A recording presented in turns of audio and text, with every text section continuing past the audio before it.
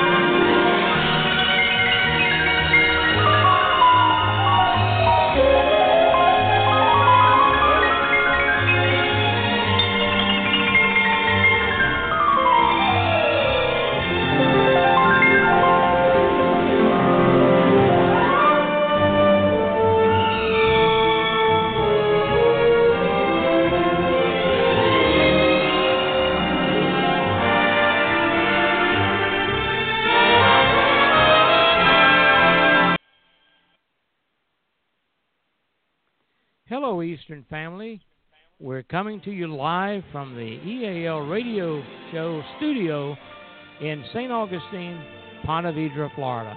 We're halfway between St. Augustine and Jacksonville. Thanks for listening to the Eastern Airlines Talk Radio. My name is Neil Holland, the producer of the show, and we have a great show again for you tonight. And to all of our listeners around the world, we say welcome.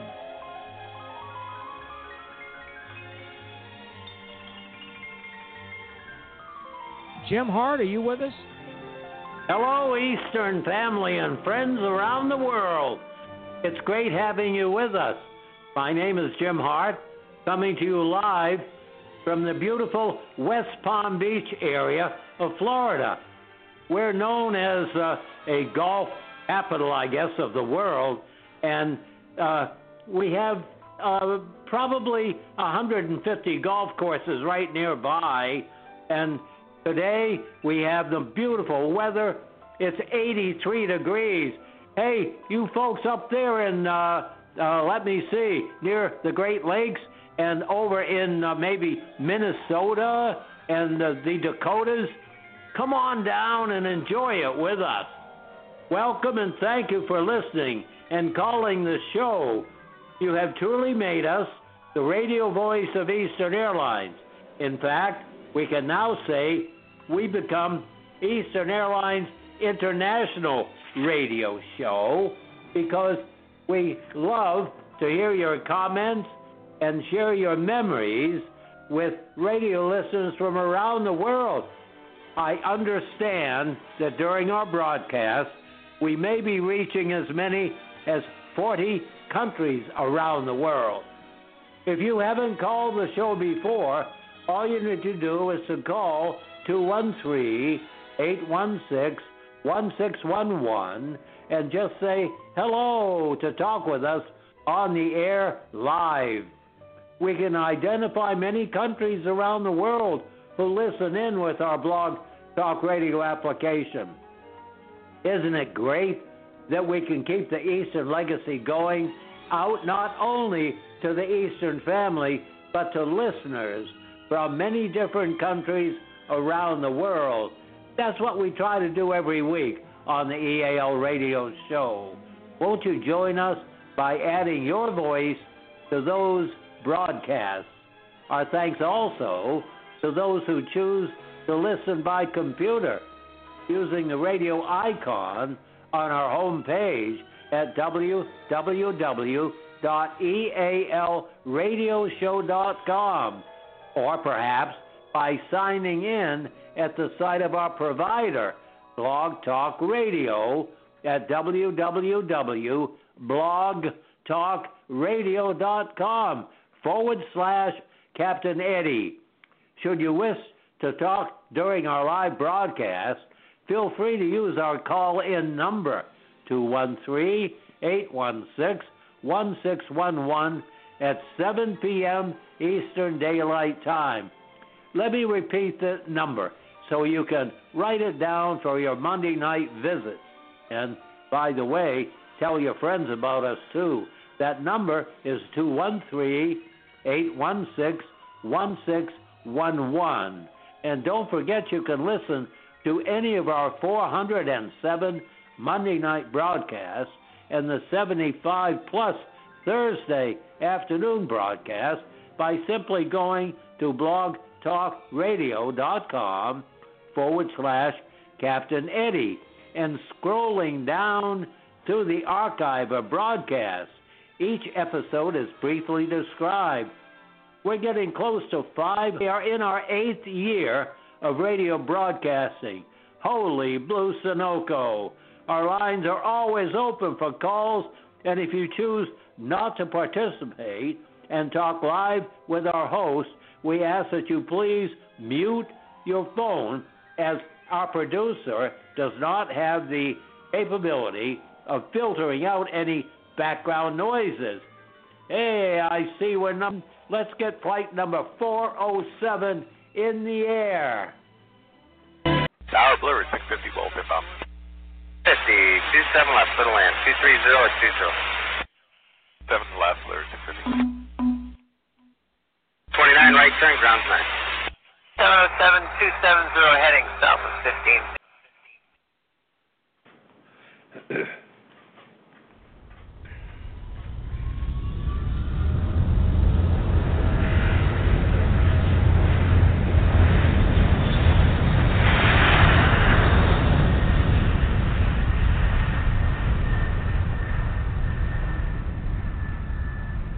Fly Eastern Airlines, Eastern Airlines. Fly Eastern. You'll love to travel by Eastern, where new things are happening. Eastern. Fly Eastern Airlines. From the ground up. Traveling on Eastern's easier. From the ground up. Eastern service is speedier. Fly Eastern Airlines. Eastern Airlines.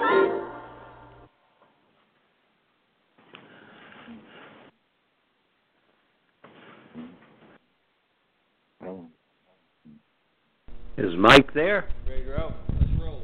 Clear prop. Clear.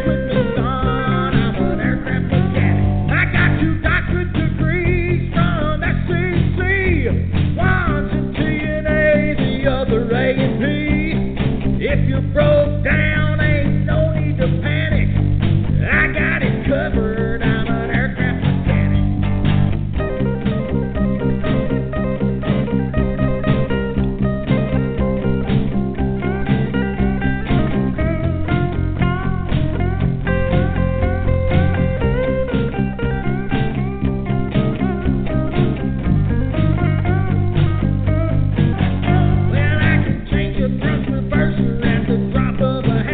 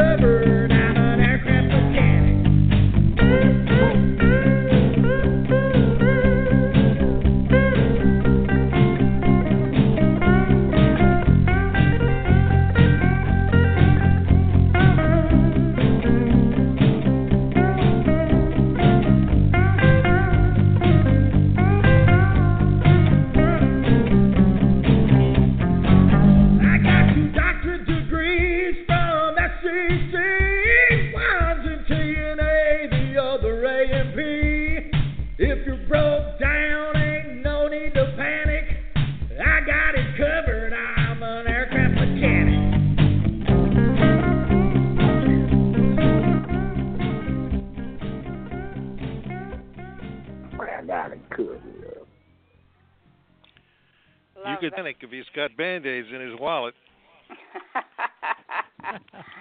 Anyway, here we go. The aviation industry identifies 12 human factors christened the Dirty Dozen, which are human factors, elements that degrade people's ability to perform effectively and safely could lead to maintenance errors. The Dirty Dozen posters were developed which provided information and guidance to maintenance personnel all over the world to identify and prevent these Dirty Dozen factors. Safety nets were also introduced so that the appropriate mechanisms can be put into place to prevent human errors. Why human factors in maintenance, we question. Studies and analysis have shown that maintenance is a large contributing factor in accidents. For example, in an analysis done by Boeing in 1995, 15% of commercial accidents between 1982 and 1991 had maintenance as a large contributing factor. In an aircraft hangar, a typical maintenance environment would involve a myriad of different and difficult tasks simultaneously going on while personnel are working on the aircraft. Numerous human factors issues involved would include maintenance personnel having to work on aircraft structures in confined spaces or at high heights in coordination needed amongst various team members, which was essential. These factors, coupled with high noise, environmental, and late night hours, and I can attest to that, I worked 9 years at nights, whilst make sure that their jobs are meticulously done, contribute to a high probability of mistakes and hence accidents. The cost of not adhering to proper maintenance guidelines is heavy and avoidable, and 3 findings in an article titled Human Factors Beyond the Dirty Dozen can attest to that. And one example is a jet's left engine was exploded on takeoff. Metal pieces flew into the cabin, killed 2 passengers. Delta's maintenance inspectors missed a crack during an inspection, the NTSB ruled. Fatalities were 2, injuries were 2, and serious to minor were 3. In accordance with the FAA, about 80% of the maintenance mistakes involved human factors, and if not detected, would lead to accidents. According to a researcher, Alan Hobbs, in an Australian Transport Safety Bureau report, the cost of canceling a Boeing 747-400 flight can cost an airline $140,000, with delays at the gate costing $17,000 per hour off the company's revenues, thus depicting the high cost of delays and flight cancellations. The FAA manual also states that ramp incidents wreaked $5 billion worth of damage worldwide in 2004. Chuck, would you let some of our listeners know what some of these Dirty Dozen maintenance items are? Yeah, we can check on those. First one would be a lack of communication. You want to use logbooks to communicate, to remove doubt, discuss work to be done, what has been completed to the one taking over from you. Never assume anything. Always check. Complacency. Train yourself to expect to find a fault and to consistently look out for those faults or hazards. Never sign anything that you didn't do. Never assume anything. Always check. Lack of knowledge. Don't delay or rely on memory. Consult the relevant, up-to-date manuals. Always ask if you're in doubt. Get training on that type. Think of what might occur in the event of an accident. Check to see if your work will conflict with existing modifications or repair. Ask others if they've seen any problem with the work done by checking periodically to ensure correct work procedures. Distractions. Always finish the job or unfinish the connection. Document and handing over by others, or always go back 3 steps by yourself using a detailed checklist. Lack of teamwork. Discuss what, who, and how the job is to be done. Be sure that everyone understands and agrees through good communication, good coordination with teamwork and all your team members. Look out for one another. Fatigue. Discuss it with somebody. Ask fellow workers to monitor your work. Exercise your body. Ensure sufficient rest at all times. Beware of the symptoms and look for them in yourself and others. Plan to avoid complex tasks when you're physically exhausted. Sleep and exercise regularly. Ask others to check your work. And if you're fatigued, take a break. Lack of resources. Check suspected areas at the beginning of the inspection. Order and stock anticipated parts before they are required. Know all available part sources and arrange for pooling or maybe loaning. Maintain a standard if it's in doubt on the grounded airplane. Preserve all equipment through prior maintenance. Pressure. Refuse to compromise your standards. Allow team members to give their opinion. Accept criticism in a positive nature. Lack of assertiveness. Be assertive. Provide clear feedback when danger is perceived. If not critical, record it in the journal log book and only sign for what is serviceable. Stress. Be wary of the effect of stress on your performance. Stop and look rationally at the problem. Determine a rational course of action and follow it. Take time off or at least a short break. Lack of awareness. Be aware of what has been done, what must be done, and check with others that have been assigned to the task and what is yet to be done.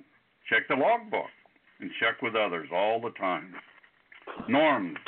Always comply with definite work procedures. Be aware that norms don't always make it right. Jim? Yeah, Chuck. Here's some aircraft accidents that one or two, if it's more than dirty dozen maintenance, dirty dozen, have played a part. Here's one. The right engine exploded as the jet accelerated at takeoff. The pilot stopped the jet and passengers evacuated, but shrapnel still severed a fuel line and burning jet fuel engulfed the cabin. National Transportation Safety Board investigators traced the problem to a crack in an engine fan blade that should have been detected during an engine overhaul 4 years earlier. The accident was blamed on the overseer's maintenance facility that had done the work. No deaths, one serious, 6 minor injuries in that one. And about 20 minutes after leaving Atlanta, a blade on the left propeller broke loose. This is a prop plane. The damaged airplane crash-landed in a field and caught fire. The NTSB found that the Hamilton Standard propeller, which made the blade, had not adequately inspected it for damage. Fatalities, 8 injuries, 13 serious, 8 minor. And about 6 minutes after takeoff from Miami, a fire broke out in the cargo hold beneath the cabin. The pilots attempted to return for an emergency landing, but crashed into a swamp. Everybody on board died. Seems devices that produce oxygen when a jet loses cabin pressure had been removed from another jet as part of a maintenance project. The so-called oxygen generators were improperly loaded as cargo. Investigators ruled that one or more of the devices spewed poor oxygen and triggered the fire. The NTSB blamed the crash on Baggage-Jet. It was Baggage-Jet, and affirmed that it had hired to perform maintenance SaberTech. The NTSB also cited the Federal Aviation Administration's failure to require smoke detection and fire suppression in the cargo hold. Fatalities, 110 killed. Here's another one. The jet's left engine exploded on takeoff. Metal pieces flew into the cabin and killed 2 passengers. Delta's maintenance inspectors missed the crack during an inspection that the NTSB ruled.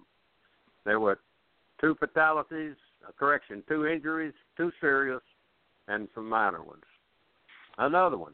Mechanics trying to fix a leak instead disabled one of the jet's entire hydraulic system, the NTSB said.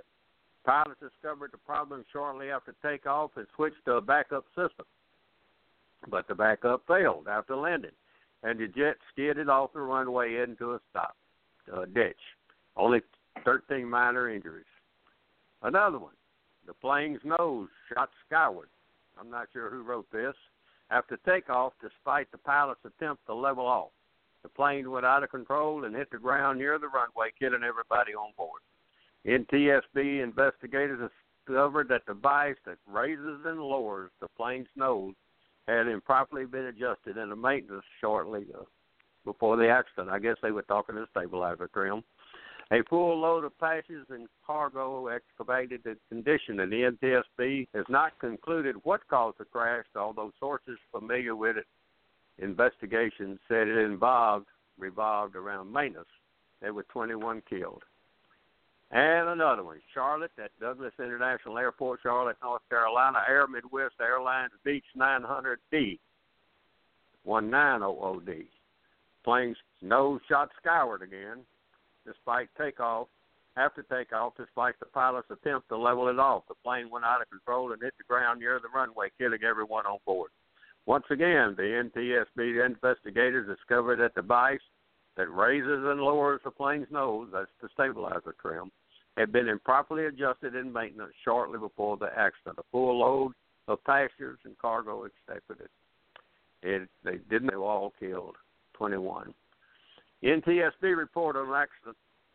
NTSB website, August 27, 2003, Golden Air Beech 1900D. The plane, on its first flight after maintenance work, crashed as the pilots attempted to return for an emergency landing. No passengers were aboard because the pilots were planning to move the airplane to Albany, New York for the first flight of the day. A major focus of the investigation is whether the maintenance on a component that raises and lowers the plane nose, I'm not sure who wrote all this, it raises and lowers the plane nose trims, I guess, could have been done improperly. One of the pilots radioed a cryptic emergency message that suggested they had problems with the same system. 2 pilots were killed. Don? Jim, here are some more. On August 12, 1985, suffered mechanical failures 12 minutes into the flight and 32 minutes later crashed into 2 ridges of Mount Takamahara, Japan. A photograph taken from the ground some time later confirmed that the vertical stabilizer was missing. The aircraft was involved in a tail strike accident back at Osaka International Airport on June 1978, which damaged the aircraft's rear pressure bulkhead. The subsequent repair of the bulkhead did not conform to Boeing's approved repair methods. The procedure calls for one continuous double plate with 3 rows of rivets to reinforce the damaged bulkhead. But the Boeing technicians fixing the aircraft used only 2 separate double plates with 1 of 2 rows of rivets and 1 with only 1 row. This reduced the part resistance to metal fatigue by 70%. When the bulkhead gave away, the resulting explosive decompression ruptured the lines of all 4 hydraulic systems. With the aircraft's control surfaces disabled, the aircraft became uncontrollable. The root cause of the accident, again, was a maintenance-related failure. On December 19, 2005, Chalk's Flight 101 lost its right wing shortly after takeoff and plunged into the shipping channel of Miami Beach, Florida. The plane, which burst into flames, was captured on video during the final moments. Everyone on board was killed, including 3 infants. The cause of the accident was a metal fatigue failure in the right wing initiated by a crack. The crack had then been detected and seemingly repaired earlier by the maintenance team, but the repair eventually proved to be ineffective. The safety board, in its final report on the probable cause of the crash, noted numerous maintenance-related problems on the plane and another aircraft, raising questions about Chalk's ocean maintenance practices. The NTSB found evidence of improper repairs and undocumented maintenance. After the accident, the remaining fleet was found to be suffering from severe corrosion, with many showing signs of substandard repair during maintenance. Alaska Airlines Flight 261 plunged into the Pacific Ocean during a routine flight from Puerto Vallarta, Mexico to Seattle-Tacoma Airport. The cause of the accident was the loss of the airplane pitch control caused by failure of the jack screw assembly controlling the horizontal stabilizer trim. Failure of these Acme nut threads was a result of insufficient lubrication of the jack screw assembly by the Alaskan Airlines during preventive maintenance schedules, despite the airline's paperwork indicating it had been done. This was a result of Alaska's extended lubricating maintenance and inspection intervals. American Airlines Flight 191, a DC-10, crashed moments after takeoff from O'Hare Airport in Chicago. Excuse me. Moments earlier, while speeding down the runway, engine number 1 and pylon structure separated from the wing, flipped over the top, and fell onto the runway. The airplane took off, but shortly after takeoff, the aircraft rolled left and nosed pitch down before crashing into the nearby field. The root cause of the accident was maintenance-induced damage leading to the separation of the number 1 engine and pylon assembly procedures, which led to failure of the pylon structure. The mounting of the pylon had been damaged during routine maintenance performance 8 weeks previous. American Airlines, without approval of the aircraft manufacturer McDonnell Douglas, removed the engine pylon as one unit during the engine change using a forklift. The airline maintenance team modified the recommended engine and pylon replacement procedure to save man hours and get the job done quicker. The pylon, the rigging holding the engine onto the wing, had been damaged during the makeshift maintenance procedure. The dirty dozen factors have long since been identified, but as can be seen from the example of accident, it has contributed above. It's still not been fully eradicated in the realm of aviation maintenance. It is imperative that maintenance organizations inculcate a working environment that reiterates these factors holistically so that they are ingrained in the maintenance personnel. This can be done through human factors training workshops by reiterating these factors and showing the aviation accidents they have caused. It is by creating a culture in which all personnel are aware of these factors and the safety nets involved. This would help decrease the high percentage of human factors involved in maintenance issues. Do any of our hosts or listeners have their own experience or experiences with a maintenance problem you would like to share? Oh, yes. Oh, I'd love to. Okay, let's start. Well, this is Chuck.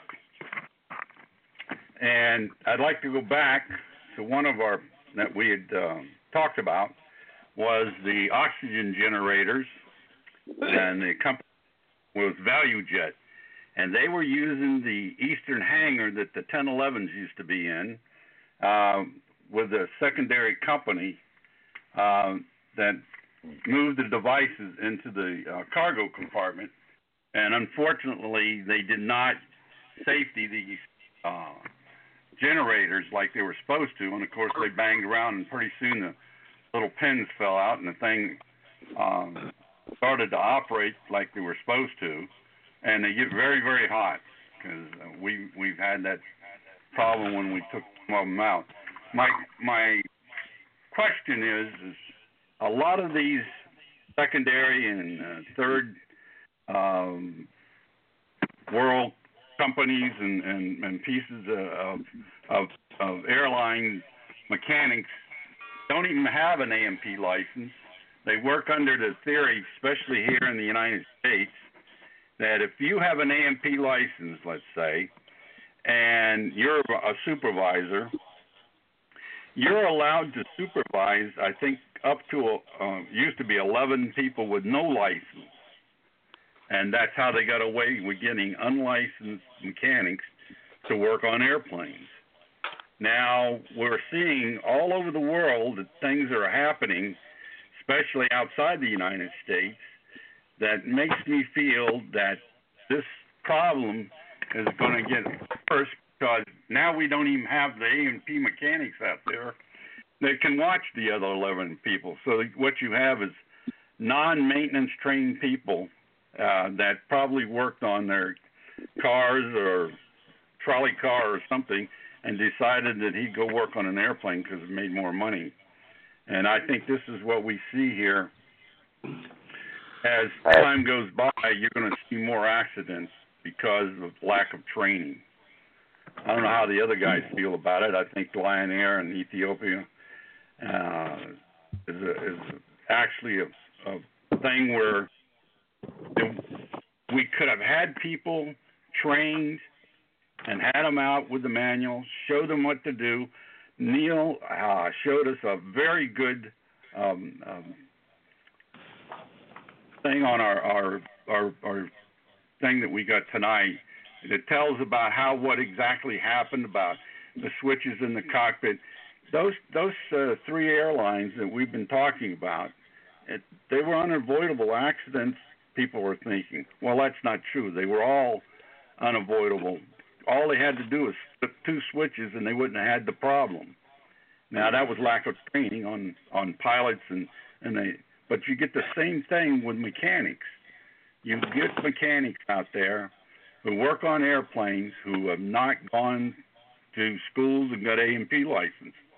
You know, it takes a while to go through a school, and it costs quite a bit of money.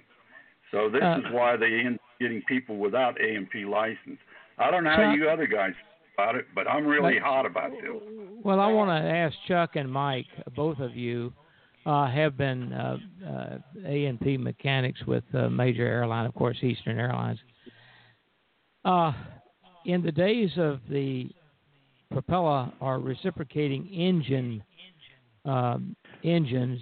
when something happened to an engine and you had to change a jug, it took a lot of knuckle power and elbow grease and everything else to change that. And I had an experience out in Hawaii when I was a director of flight operations for a cargo outfit out there, and I eventually quit because of maintenance. It wasn't there, and not necessarily because of the mechanics. They were licensed, of course, but they weren't given the parts, the material, when something happened to those radial engines that we were using, and they took things off the shelf that were not actually tagged to be reusable. And you guys know what I'm talking about. But my question is to both of you guys: is jet engines a lot cleaner, a lot easier to work on than a 3350 engine, a 3360 engine? 3350 with a PRT, yeah. There you go. And what do you guys, is it very difficult to do, or do you just change out a part? You take it off and put something back on, or if it's electronics, you take the board out and you send it to be repaired, and all you're doing is taking off and putting on. Yep. Is that round engine guys are a special breed. You really have to know what you're doing with that stuff, and you get involved with that, you better get into the books and have had some experience or be working with somebody with experience on them, because they are very complex. And I mean, you have the 7-cylinder radials, you have 9-cylinder radials, and then you have rows of 7 and 9. Your 3350s, your 2800s, your 2600s, rights, and 4360s, and the more cylinders, the more complex they get, especially with magnetos and timing and exhausts and intake pipes and cam rings and all the rest of it. It's a very complex deal to work on those round engines, and they're not easy to work on. And if everything's not put together properly, and you're going to turn that over, you're going to have some problems with that because the pieces all will start, instead of going in unison, they're going to start going in opposite directions. So it can be very very complicated. I don't consider myself an expert on round engines because I didn't really do a whole lot of work on those, but I do see a lot of it at the small airports here since I've been retired. Because there's a lot of biplanes with the old Continental 220s on them, 7-cylinder radials like I have on my airplane. And when I've done some work on that airplane as a mechanic, I don't try to get in there and do it myself. I grab one of the other fellows that's worked on the engines, and I get a little bit of insight in what's going on. And we have the manuals laying out there. And this way here, you go step by step and put all that stuff together, and most of the time you're going to be okay with that. But this is why I think eventually these people with A&E and A&E licenses, as you call them back in the old days, they're A&P licenses now, with all this complex electronics on the engines and the complexity of the engines themselves and the airplanes and the airframe. I think of what's going to happen is it's going to be like a pilot's license, where you have a type rating on your license for a specific airplane. Like in Canada. I think that eventually they're going to have for an airframe or a power plant, they're going to have, if you're a power plant mechanic, say, they're going to have a specific engines that you will be able to get checked out on, and then you'll have that rating on the license to be able to work on that. So this way here, you have and then you can have the help, but you have the schooling and the rating on that to show other people how to work on it. It's too general now with all the complexity that's going on. So I don't want to ramble on forever, but Yeah, Mike, I got a area code 224. I think's been making affirmative sounds there. Are you? Yes, who Hello? do we have there? Yeah, from Chicago. My name is Harold Fish. Hello? Yeah, go ahead. You're on the air. Yeah, my name is Harold Fisher. I'm 40 years in line maintenance at O'Hare. Most of it with Eastern and then Northwest and a couple others. I bankrupted all of them. but anyway, good to have you guys with were us, talking. Howard. Yeah, thank you. You guys are talking, and you know, I hate to say it, but I worked for one charter outfit, non-union, which a bunch of ex-Eastern guys were in the cockpit, and I was wrenching. In fact, I was the first mechanic hired by him. You might even remember the name, Private Jet. Yeah, I think I do recall Private Jet. Private Jet Expeditions? Yeah, absolutely. That was an old 727.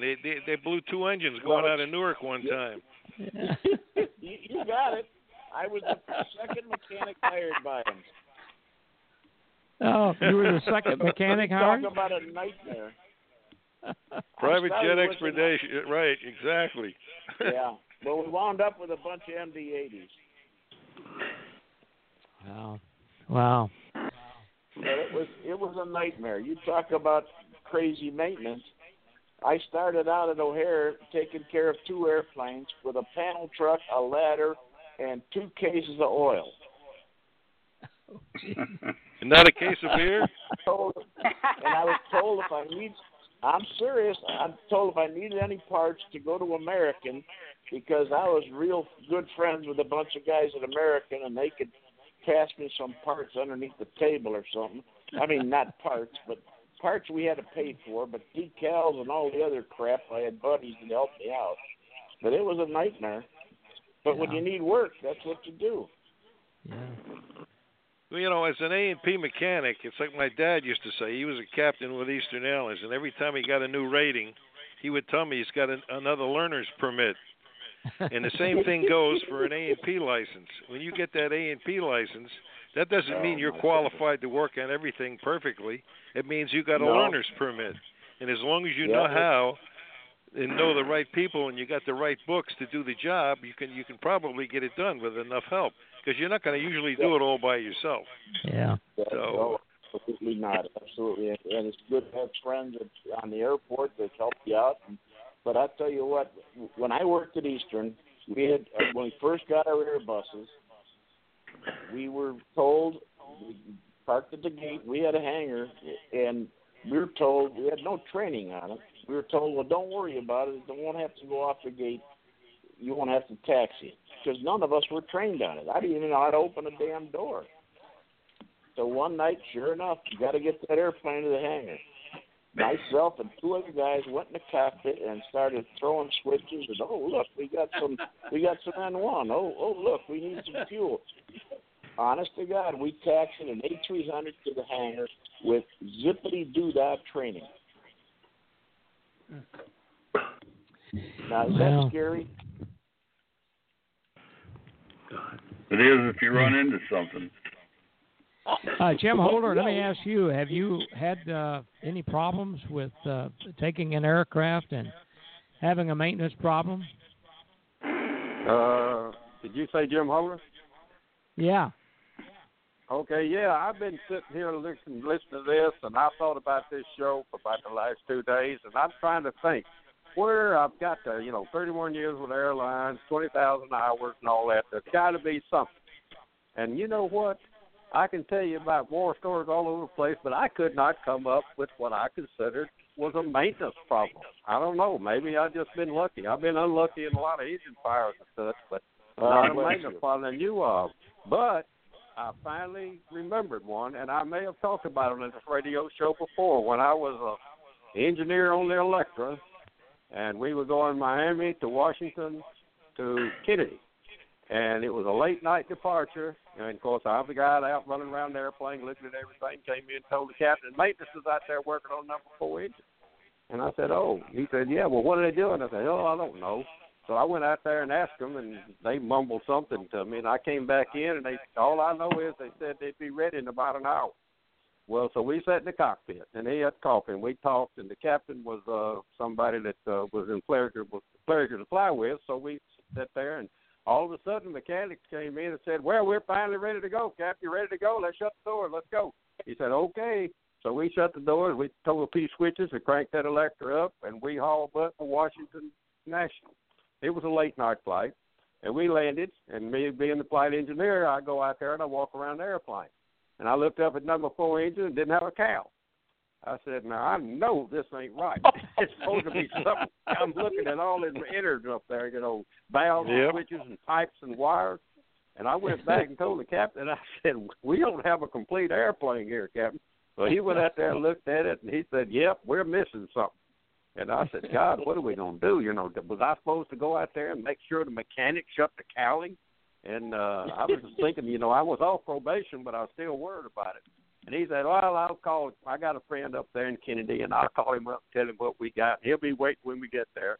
So we threw a few more switches, and we flew up to Kennedy and landed there about midnight. And the captain said, you might want to go out and look at that number 4 engine and see if you're missing anything. And he came back. He said, well, I don't think this plane's going to go out early tomorrow morning. It ripped the hinges and everything else. So I don't know if they just didn't shut it or didn't shut it right or what. I don't know. And I got to tell you, I've been sitting here thinking, listening to all of this, and maybe I've been lucky, but I cannot come up with something where I could really throw darts at a mechanic. That's my story, and I'm sticking to it. That sounds good to me. Yep. Sometimes. Go ahead, Howard. I said, I'm sure I signed off his airworthiness a couple times. Yeah, that you did. I got to tell you a quick story, and then I'll shut up. I'm pushing out a DC-9 out of O'Hare, and the captain called. He said, I got a problem here, and I ran up the air stair, and he had a chart holder, chart holder right in the middle of the yoke, and it was dangling by the wires. I said, well, he said, just tie it up, whatever, and he said, I'll write it up when I get to Atlanta. So I said, okay, hell, and I ran back to my little toolbox and grabbed some safety wire, and I tied it up and got it, ready to go. It's not dangling. And I jumped back in the tug, and I said, brakes off. And the captain says, he come back here. He said, I don't think this is going to work. So I ran back up, and I had wired his yoke. he couldn't turn his aileron. Oh. I wired a damn thing right around the yoke. Well, this can happen. Yeah, right. That would have been a nice crash investigation. Oh, there's wired. But anyway, he was a good sport, and I my heart stopped. That's what happens when you're in a hurry, you know. Yeah. All right. Well, you could talk about maintenance stories all night long. I mean, in my corporate field, flying around, we were all. I had a flight engineer, and I was a flight engineer, and I did when I was the A&P. I got involved with the work, but and I fortunately had a couple of guys who would help me hold the light or whatever. But then I would, as I moved up through the seats to the left side. Whenever we had a problem with the airplane, which we didn't have too many problems, but it would always be in Timbuktu somewhere, and I'd be out there because I was an A&P licensed mechanic, and so I would always hang around with the engineer until we got everything done. And that was, many times around in the pouring rain with hydraulic fluid going in your eyes, with a flashlight stuck in your mouth, trying to get the nut cross-threading and all that stuff at 2:00 in the morning. On the ramp in St. Petersburg or something, one of those things. It goes on and on. Let me ask you guys, Howard and Chuck and Mike, have you been close in your shop or out on the line working maintenance and changing out this or that or the other? Have you ever been close to a major accident or knew of some crew or whatever? Sure. I had an episode one time. I was working with some new guys, and they were doing we were doing an E-check on a 727, and I was the relief lead that night. And this is at Kennedy. And the guys are getting ready to they changed the oil filter, so we got to run the engine and make sure that there's no leaks. Well, meanwhile, the guys are going to run they wanted to run, I forgot right now whether it was the number 1 or the number 3 engine, but in the meantime, the guys were still working on the number 2 engine. The cowlings were open, and these guys were going to run 1 and 3 engine with the cowling on number 2 open. Well, it's clear. I mean, the jet blast will go by it, but the suction from that will lift the cowling right off, and it'll take it over, and it'll park it in the United Airlines parking lot or in the American Airlines, either one. So I heard them getting ready to start the engine, so I took my flashlight and I was doing across my throat to cut it from the cockpit, So they stopped the start, and I said, "Well, that's the one save that we had." But we could go on with this for hours. So I mean, it's well, we've got a few more minutes, and I'm gonna tell my war story. Yeah, I told it before, and that was a few years back. Neil. I got one. Okay. Well, I'm not in the cockpit in this instance. I'm out in Hawaii, in Paradise, and director of flight operations for Hawaii Pacific Airline. And now, keep in mind, Hawaii Pacific is a 135 and a 121 operator carrier, and I'm the director of flight operations. And we had 2 DC-4s converted into cargo airplanes that the nose actually swiveled, and we had a ramp that you could take the cargo from the nose and put it in. And Sir Freddie Laker is the one that invented that. As a matter of fact, it was called Carvair, DC-4 Carvair. You guys may remember that airplane. Sure. And so here I have got 2 of these airplanes, and I have 2 Cessna Caravans. That's my 135 operation. So I'm always having problems out there with around the engines, with the mechanics. Because these mechanics they're real happy with the turboprop Caravans, but they're not too happy with these round radial 2000 engines, R2000s, which we had on the DC-4. And I was always having problems especially trying to start the things. They'd get over to Maui and overnight in Maui and try to start it the next morning, and all the moisture would collect in the collector ring for the spark plugs, and they couldn't get it started. So I started putting mechanics on the airplane, on the DC-4s, to go with the pilots and the cargo, because this was happening. This was routine. Well, one dark, stormy night, I'm real happy in my condo in Waikiki. I wish I hadn't quit now. The more I talk about this, but at any rate, real happy with this thing. My wife is sitting over here laughing. She remembers when I was out in Hawaii. But one dark, stormy night, my captain on this particular flight to Maui called me about 3 o'clock in the morning, woke me up, and he said, Neil, he said, the airplane is parked here. He said, I quit. And I said, what do you mean you quit? And he says, I've got the airplane on the ground, and I've managed to park the airplane. I'm getting off, and I'm taking Aloha, or whatever the carrier was. I think it was Aloha airline. They are not in business anymore. But he said, I'm taking it back as soon as I can get on a flight, and that's it. And he told me what had happened. And what had happened is one of the engines, number 2 engine, it's a 4-engine airplane, number 2 engine had to have a cylinder change. And remember I said earlier, most of the cylinders were reused that should not have been reused because the owner of the airline refused to buy any parts for the airplane or the engine. Private jet. There you go. So they took another cylinder from somewhere, I don't know where, and they put it on, but they forgot to attach the oil pressure line or the oil line that goes to the feathering of the engine, because it's feathered by oil pressure.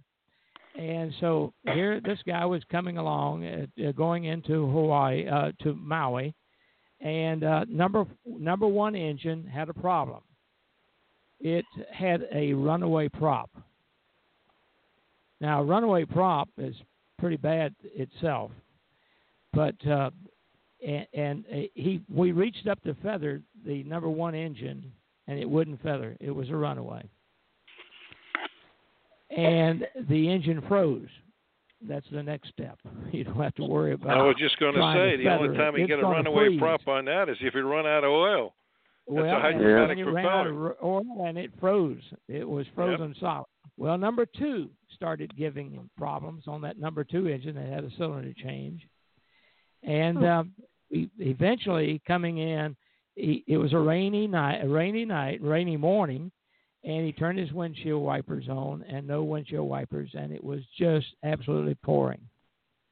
And number 3 acting up now. Here's 2 engines running on the right side of the airplane. No engines on the left side. So he was very fortunate, and of course there was just pineapples or whatever the cargo was that he had on board, but it scared the living daylights out of him. Didn't have any cockpit seat covers to replace him either. Airplane, and he immediately called me, and he said, I quit. And that was it. And now here's the rest of the story. The very next day, I wrote a letter of resignation, and I sent it to the owner of the airline, Roberts of Hawaii. Roberts, I don't know if you've been to Hawaii, but Roberts owns all the rabbit buses. They call them the rabbit buses that takes the tourist around, shows them the islands. And I sent it to him, and I immediately went upstairs to the FAA, which was right above our office. And I gave him the letter that I had sent to Robert. And he said, I was wondering how long you would be here. That was my POI, my principal operating inspector. He said, I was wondering how long you'd be here. And I said, well, you must know the problems I've been. He said, yeah, I heard this last discussion you guys had of the airplane parked over in Maui. And I said, yeah, it's still over there. and I'm not going to be responsible for getting it back. I quit. And the next day, they put a flag on the front door, and the airline was shut down. That was it. And I came home. I was happy to come home. That's my story. Hey, Captain Neal, did you know the difference between that the R2000, the Pratt Whitney, and the 1830? Yeah, it was basically the same engine with on overboard cylinders is all it was, because it was the basic was the same engine. Yeah, that's right. I didn't know that. Yeah. Well, I got one story of maintenance here. It's about a 1011 over on the 36th Street side. If anybody remembers where the 1011 hangar was, the big building, and they had some what they call run-up pads. What they were was is you parked the plane, and they had a whole row of cement walling and stanchions coming out of the top of the walling with some more concrete up there, and that was to block the blast from the number 2 engine. So, and just starting the engines up and taxiing them over to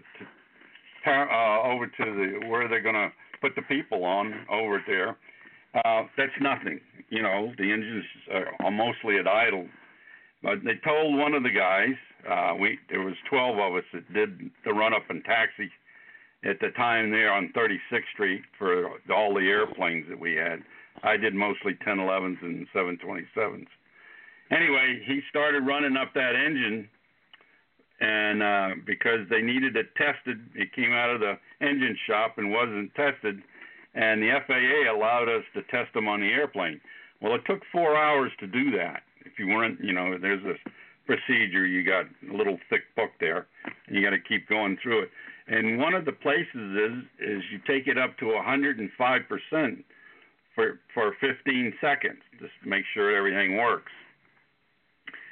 So this young guy, he was in the captain's seat, and of course he was doing the running, and of course you keep running them back and forth and everything else. And when they took it up to 105, he went a little bit longer than he was supposed to. They said he probably ran the engine at about 30 seconds or more, and nothing happened to the airplane. But when they got out, this wall that had steel extensions to stick it up higher for the number 2 engine, he had heated up the 2 stanchions that hold it in the concrete, which were solid steel.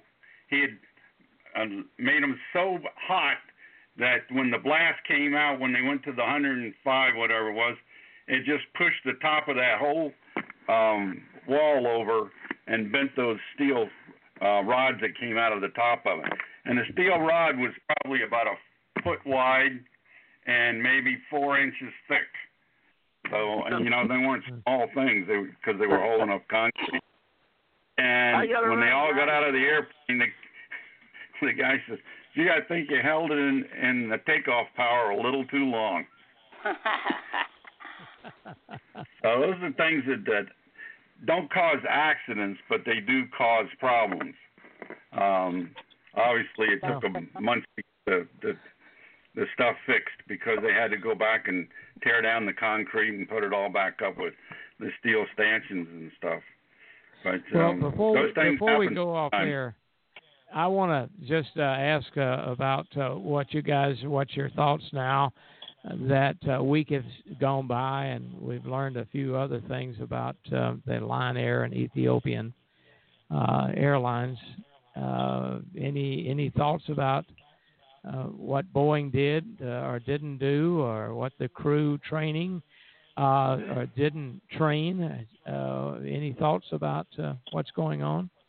I still have not heard anything about this system, the augmentation system for that stabilizer, whether that works with or without the autopilot on. Now, of course, if it works with only with the autopilot, it's a no-brainer. You shut the switches off and you fly the airplane. Yeah. But if it's something other than that, I've not heard anything saying that it only works with the autopilot. So, or it only works manual without the autopilot. I've never heard anything come up about that. That's my point. Well, if you look at Neil's stuff on our website, it's got a really nice presentation on exactly what you're talking about. And all it takes is flip the two switches off and fly the plane manually. The people in the United States seem to have got the message. I think American or whoever has the airplanes, even as some of the other smaller airlines, what is Spirit Airline got the yellow and some? They even had the switches in it. But what I can't understand is why didn't Boeing go ahead and put the light? There's a light that comes on when the left and right angle of attack generator, the little vane generators, are out of sync. And it tells the pilot that they're out of sync. And he knows to shut the system down or shut it off until they can get it fixed. And why was that not required? Why did you have to pay for it? Because you would have paid for it anyway if it was required. And nobody would have ever had this problem.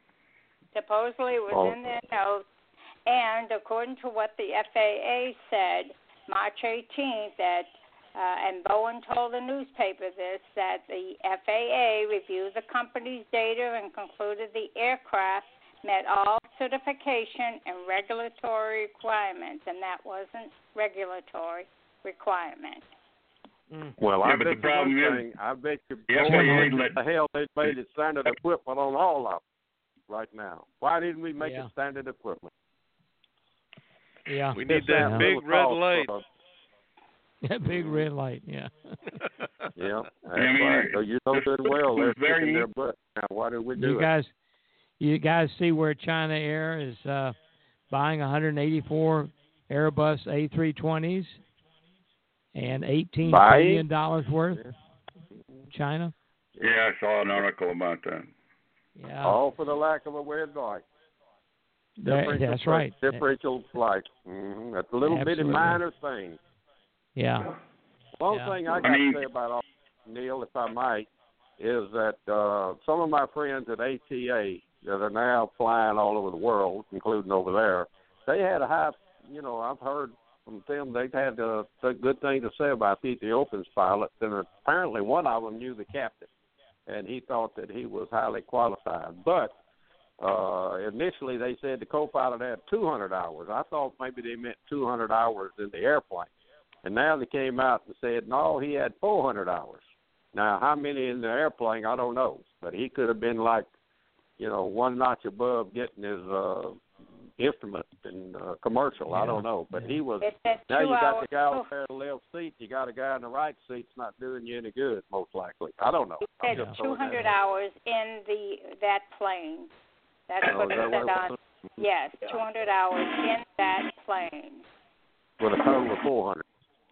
Yeah, what was his total hours? It was more than that. I forget how many. I don't know how many it was. I can't remember now, but I know it was more than that in the airplanes themselves. Mm-hmm. Well, it'd be a shame if he had 400 hours total flying time. Even if he had 200 hours in that airplane, no, it wasn't 400 very qualified. It wasn't 400 flying time. Well, these guys got to have some more time. I remember when I was a green co-pilot on the 737, and I went to school on that thing. I said I was the safest person around because I said if this airplane ever crashed, I was 15 minutes behind it. So yeah.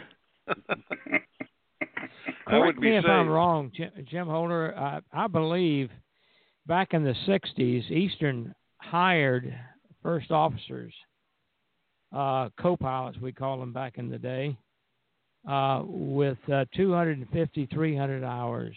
That's correct. You remember that? The last friend of mine. issue of the magazine has Lee Johnson, and he got hired with just a shade over 200 hours. That's the major article. Yeah. I got his picture in there. He couldn't believe it.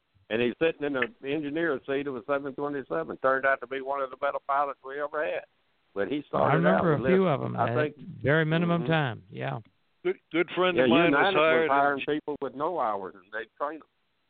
July of 1966, one of my buddies got hired with 220 hours in his logbook, and they put him as a co-pilot on the Connie at Eastern. Yeah. Oh, must have been fun. He did have his hands full. Yeah. Well, he went till age 60 without losing a paycheck because he ended up with the shuttle and everything else. So, you know. Wow. So when they up the minimum hours, what is it? It's close to what, 1,600 hours? 1,500 for an ATP. I mean, that's 1,500. Yeah. But to be hired, I don't know what it is to be hired now. Yeah. Which, well, the world was, they didn't need to have pilots. The war was going on in Vietnam. The military guys weren't getting out. United was hiring people with no time at all, giving them starting out, with a private. They had one big page in USA Today or something that says, we're hiring pilots with no flying time. How do they know they're a pilot? Wow. They had to sign a contract for 5 years. Yeah, when I was in Vietnam in '66, my father sent me the article, said Eastern is hiring. Nobody let you come home, though, huh? No. This is Jim. I have a question. Yeah, Jim. During our conversations, someone mentioned a 727 taking off from Newark that blew 2 engines. What happened to that aircraft? It sat there for a long time before they finally got 2 new engines for it, and then they flew it out somewhere. I remember it was sitting at Butler 727? 727. Yeah. It sat at Butler Aviation because our airplane was there was 2 airplanes based there, our airplane and the Forbes airplane, which I ended up flying for a while myself. And Private Jet Expeditions was sitting there, and what happened was they had blown the one engine, and it was not contained, and the one engine took pieces of the number 2 engine that went up. The pieces went up and went into the through the intake of number 2 and took number 2 out. So they lost I think it was 1 and 2 or 2 and 3.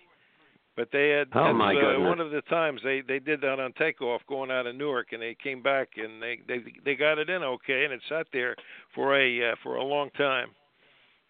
So he did go around and land. Oh yeah. Okay, that was my concern. Thank you. Very good. Yeah, they didn't last very long with that airplane. I had some information on it, but it's not handy with me right now. I knew whose it was and where it went and everything else. And so, of course, it's probably in the scrapyard like all the rest of them. But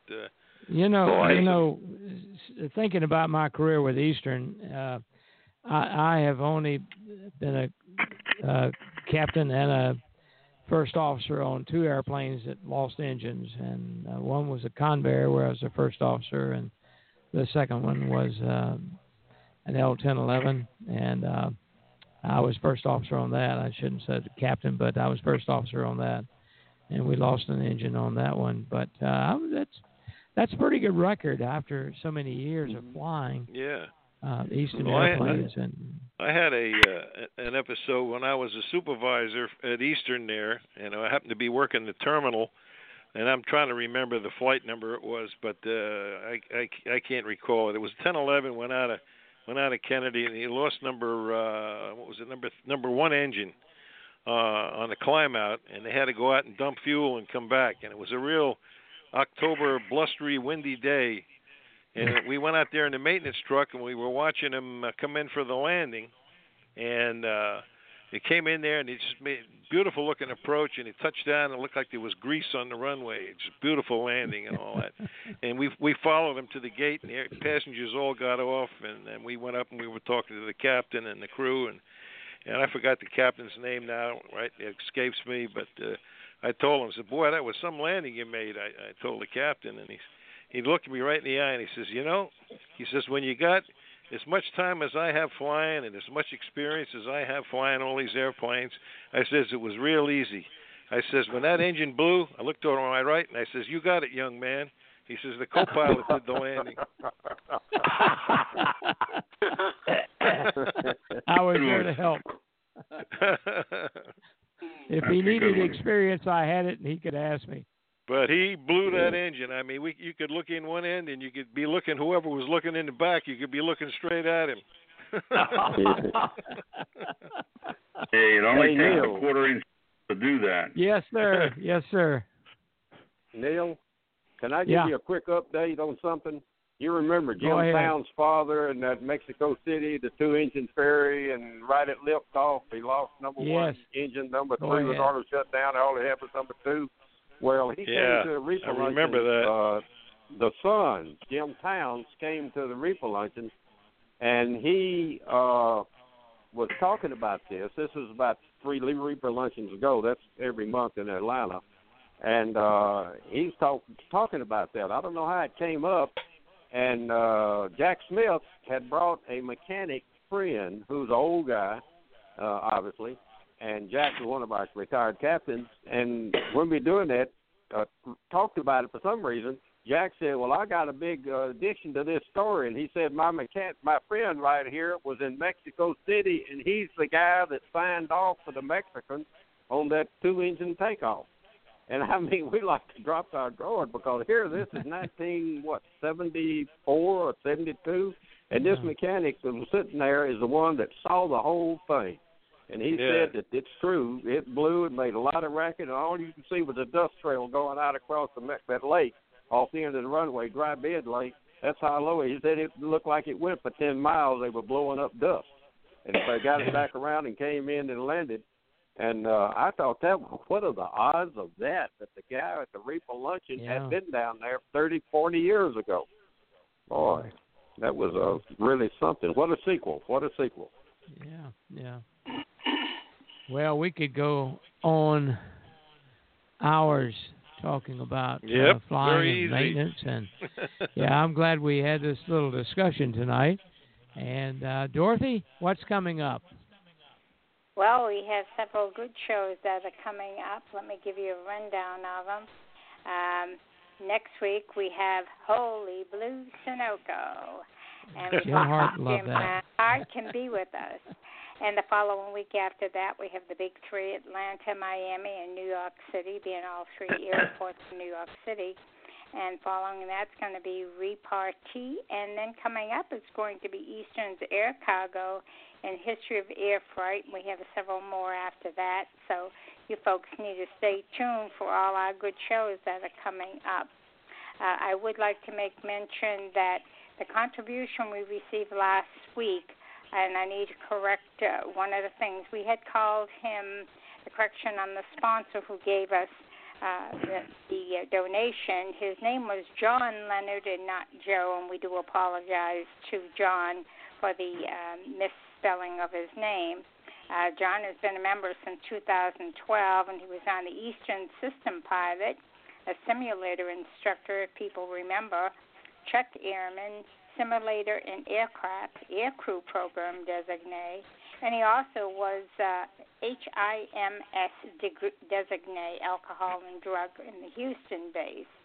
After Eastern, John worked for Vanguard Airlines on B-737s, and he was the chief check captain, manager of flight tests, airline director of safety. So he's done a number of things. He's worked for Tradewinds Airlines, Omni International. He was corporate director of flight operations on the B-727, the CL-604, G-100, Astra SP, SPX, Westwind 1 and 2, and Lear 40 and 45, in addition to the current G-100 contract pilot. I don't know if he's still doing the piloting on the G100 or not, and perhaps maybe he would join us someday and tell us more about all the things that he did.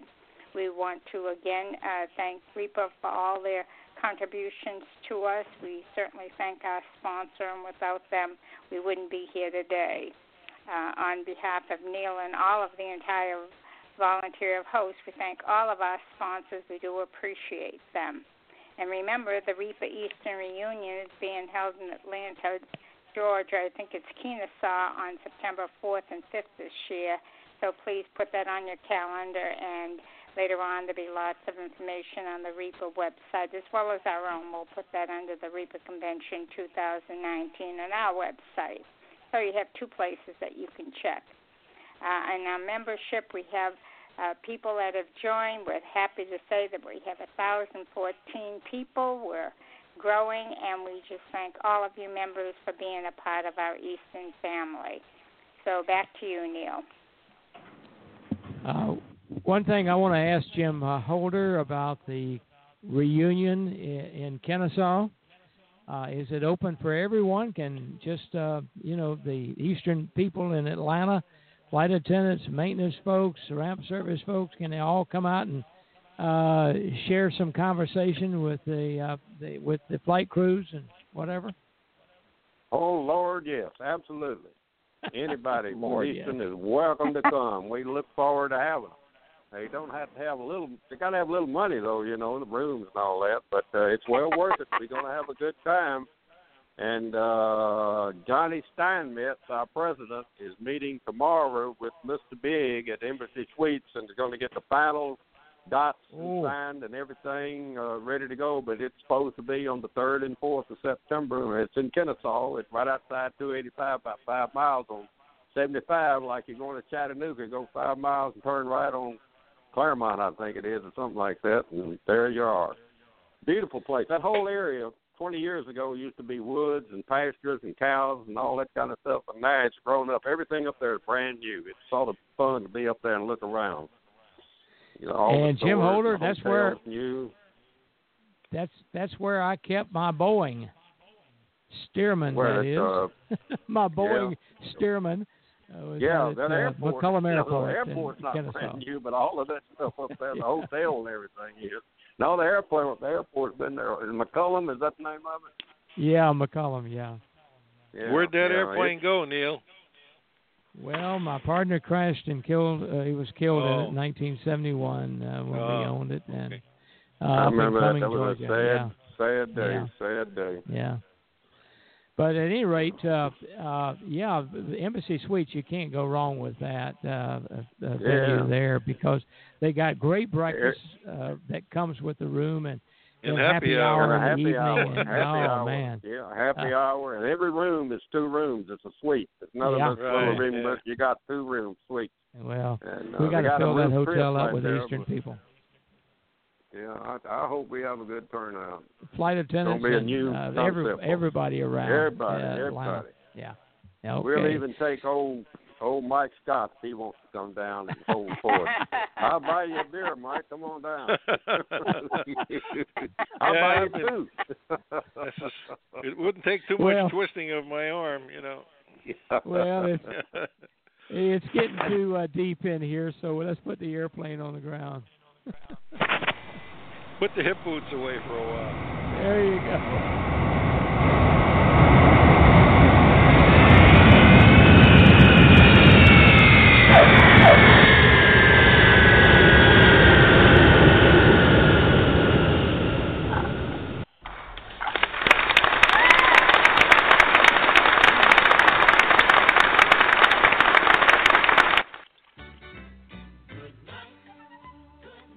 Great landing, Captain, as usual. Be sure to tune in again next Monday, April 1st, when America's favorite way to fly returns to the cyber wave and the radio show. We also will hear from me again when I say, holy smokes and holy blue Sunoco. The people seem to enjoy that exclamation. We also hear me, if you want to, tune in. Won't you join us? With this, we sign off by playing a little Lawrence Welk music.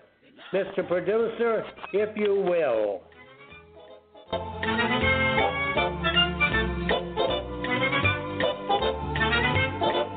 Good night, Jim.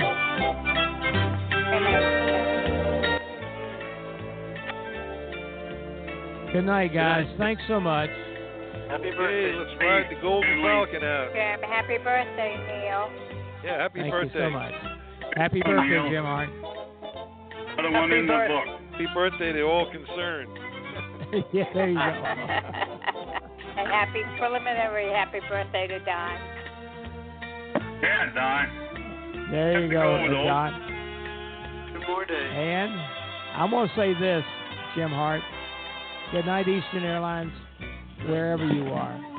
We love you, Eastern. There you go. Love you. Thank you, Neil. Great host. Thanks so much. Great To show. Captain Eddie, wherever he is. There you go. Now will we